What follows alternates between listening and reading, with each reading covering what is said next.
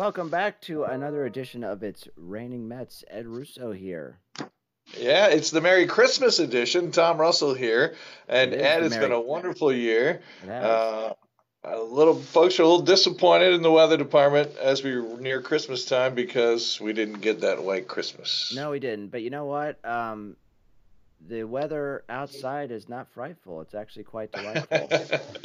Yeah, it's not too bad. Ed actually made a Twitter post about Round Top making a little snow. So you can find some snow Yes. in a very specific place if you're looking for snow. Yeah. So I always think, some of the homes that are just north of Ski Round Top, Uh-huh. if you look out of their window just right, you see It Ski looks like Round it's a Top. snowy. Yeah. Yeah, so people who live just north of the hill that have it in their living room window, they'll kind of have a white Christmas.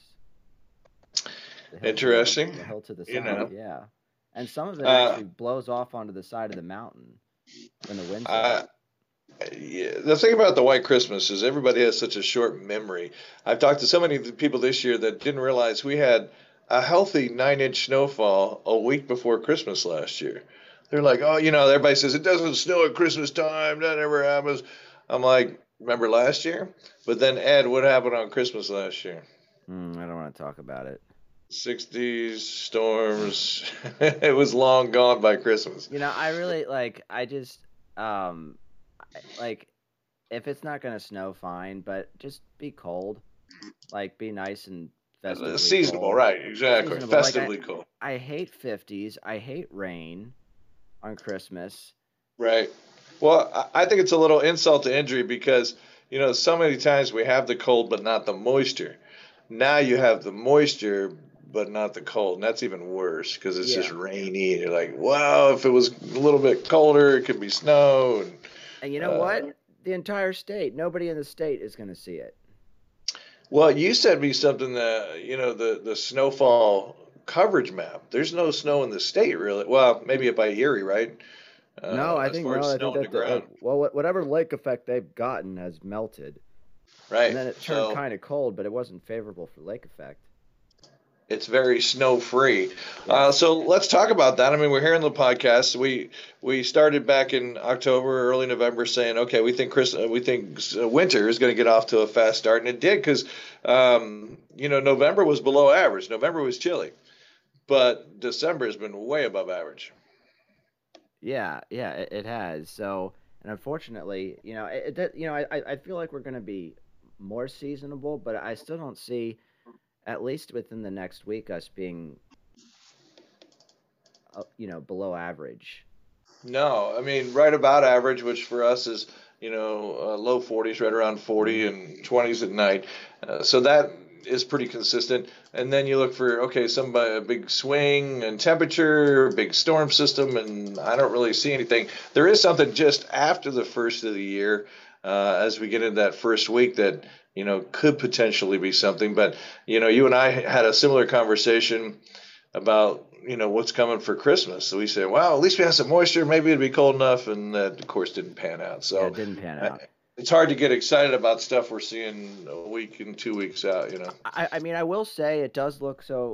We talk about the North Atlantic Oscillation before, Okay, and well, take a that second to explain what that is since yeah. we're So on the the North podcast. We Atlantic have some time. Oscillation is a pressure pattern in the North Atlantic that can, uh, depending on what phase it's in, can create favorable conditions around here for snowfall.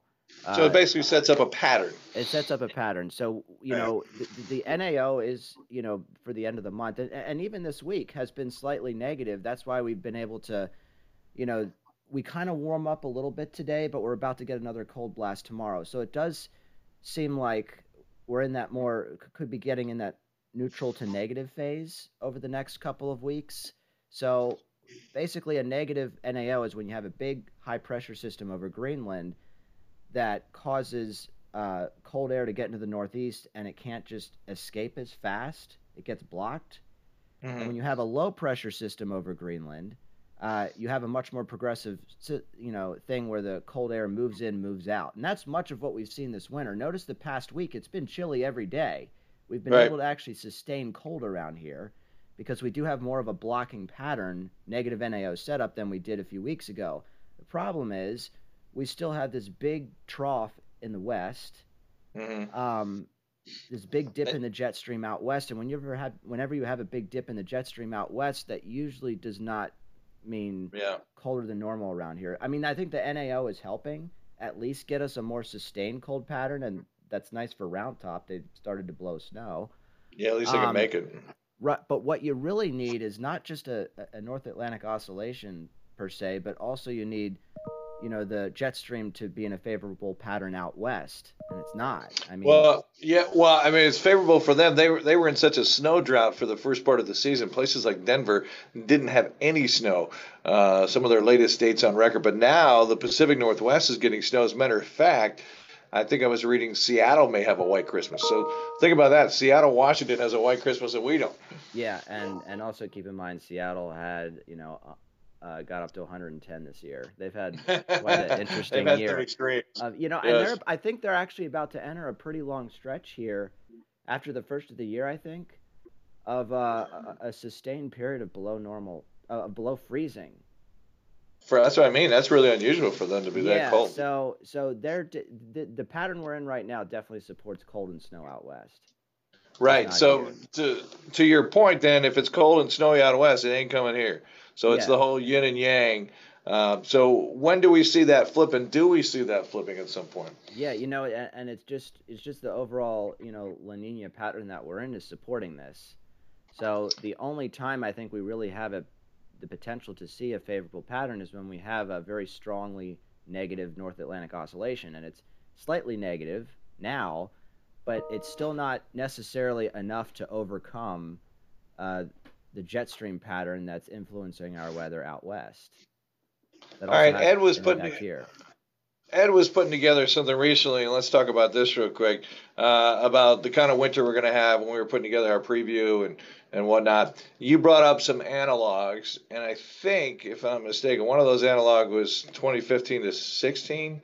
And there was Yes. one of those winters where it was really mild in December, Christmas time, and then it just totally flipped, and January was really cold. Jumping out of my mind, February of 15 was the coldest on record. It just sticks with me for some reason. But can you think of that analog that you were talking about? Well, oh Was yeah, it yep. 15, 16, or January 1996.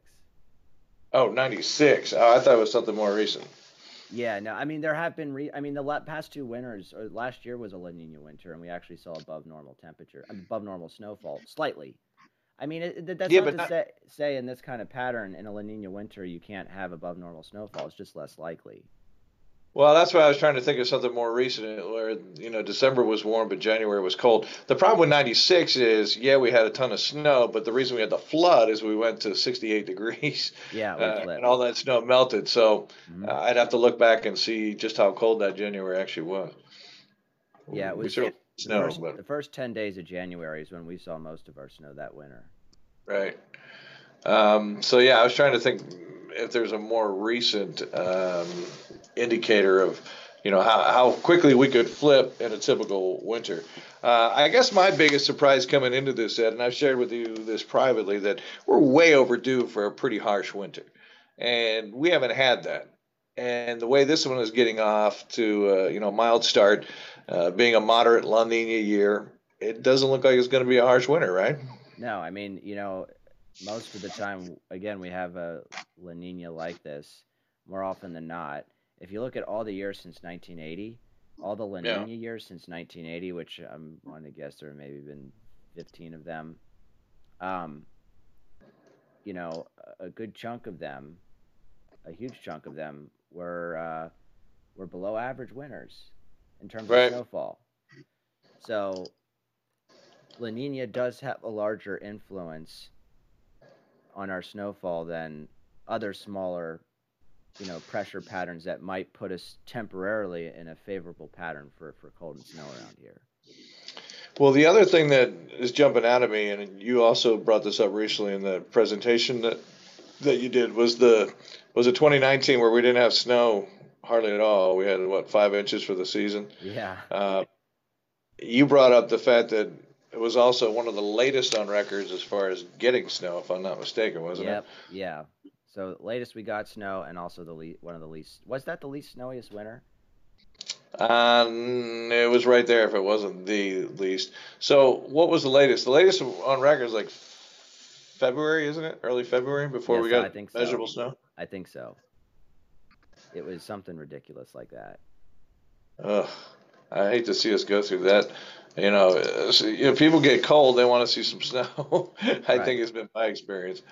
Um, so as far as a flip, there's no indication right now of a major flip, but at the same time, we can't go through 3 months like this, can we?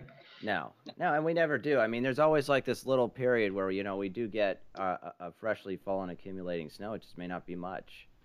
Right. So, and, the deeper you get into winter without it, the more likely chance we get into not getting close to normal, which is around 30. But again, we stress less than 30 inches a year per year, or for this year rather. All Just right. Well, so everyone knows. meteorological winter is December, January, February. I'm looking at December now. We're 5.2 degrees above average, so it's been very, very warm. The other thing that jumps out at me, we're very dry. We're 2.18 inches behind rainfall wise. So we haven't had a very active pattern at all. No, So no, it's and been warm and dry. yeah, and of course, whenever we do get enough moisture, it's always on the warm side of things, because that storm track is just whenever you get a storm that really strengthens, it develops and moves up through the Great Lakes, which puts us on the warm side of the system. Right. And technically, we have had snow, but that was November Yeah, when you we got to go had back to November. right at Thanksgiving. We had point one on the 27th, so right after Thanksgiving. Just So as technically, we've had our measurable snow, but boy, it's not much. Yeah, just a sneeze of snow. That's it. That's kind of gross, but yeah, pretty Yeah. much. All right, so we have about a week to go in December. We think it's going to be fairly normal, but that's chilly by December standards. And then January, hopefully, we'll get some kind of flip here and actually get into some winter. So you feel pretty confident we get a colder January at this point. Yeah, and I think it'll be interesting to see what happens Christmas Eve and Christmas Day, because I know last weekend, just to give you some perspective at how models change, the models we use that help us put a forecast together. Last Right. weekend, both the GFS and Euro were both showing us in the mid 60s. Or what? For Christmas? Yeah, for Christmas Day. Christmas, yeah. Wow. Yeah, and that, over the last few days it's trended back, More significantly. seasonal, yeah. Yeah, more seasonable, but there's a, I think like a 10:30 high sitting over southeast Canada Christmas Day. So I wouldn't be surprised if, the cooler air still put up a fight and we, didn't hit 50 on Christmas Day. Oh yeah, I'm definitely going upper 40s for highs. Yeah. I've been holding at 48, 49. I don't think we'll break out of the 40s. Yeah. Right. All right. All right. What else is on your mind here as we enter into the new year? Oh, just all these goals I'm going to set for myself that I'm going to break and fail. Boy, what a positive outlook you got there. Well, Very it's impressive. that time of year where everyone makes promises to make themselves a new them, A new, better person. a new better Yes. person. It is that kind for New Year's resolutions. In the weather world, we hope to not see another tornado outbreak like we saw in December that happened a couple of weeks ago. That was, pretty devastating for Kentucky And and and those areas. and did they finalize the track on that? I know through Kentucky that the tornado entered Kentucky, so it was still on the ground when it entered the state. But I think the National Weather Service determined it was on the ground for 128 miles in Kentucky. In Kentucky, right? So that doesn't count, before it gets to the state line. So I don't think the final review is in because all the states have to coordinate, and all the different offices have to I coordinate. mean, But just think about how much is involved with that. I mean, you're talking about potentially over 200 miles of damage, and it's just crazy that the amount of time that must take. oh yeah, yeah, and then you have to weigh everything. The two strongest were recorded as an EF4. with almost 200 mile per hour winds, like 190 mile per hour winds. So pretty darn impressive, and certainly one that should get our attention. Yeah, and a lot of, I remember when the National Weather Service in Paducah shared some of their preliminary surveys. There were so many people making actually kind of nasty comments to them, saying, this should be an F5, and why would you rate this EF4? Well, first of all, the surveying isn't subjective; it's an objective. Well, of course, it's always subjective when you're making observations and trying to determine how strong something was. There's always some level of subjectivity, but at the end of the day, it is primarily an objective process, and they determine wind speed from the damage that was caused. Right. I mean, if the structure is damaged, then it gets this rating. If Right. A certain size tree goes down, it gets this rating. So there are some objective, measurements there. Right, sure. And it's still preliminary. Like none of this is Right. none of it's final yet. So that could change, but it's not just, you see a house that's destroyed. I mean, are you talking about a brick house? Or are you talking about a straw house? I mean, you remember the Three Little Pigs? The wolf could blow Right. down the straw house, but couldn't blow down the red brick house. Well, the wind speed from his howling was the same, but obviously the structures are going to have a different reaction to the speed of the wind based on how well they're built. So structural integrity is built into the equation. So it's not just, you can't just look at something and determine a rating. You have to determine, well, what's the structure made of, Well, and all that stuff. and it's important to understand that a lot of stuff is still under rubble. So as they reveal more destruction, they'll maybe revise some of these things if Sure. they find something else that was damaged. So, And I'll tell you, I looked at a lot of the aerial shots and the ground footage of the damage, and I didn't see anything that jumped out to me as F5. Because when you're looking at F5 damage, not only is the house destroyed, but all of the destroyed rubble is swept away.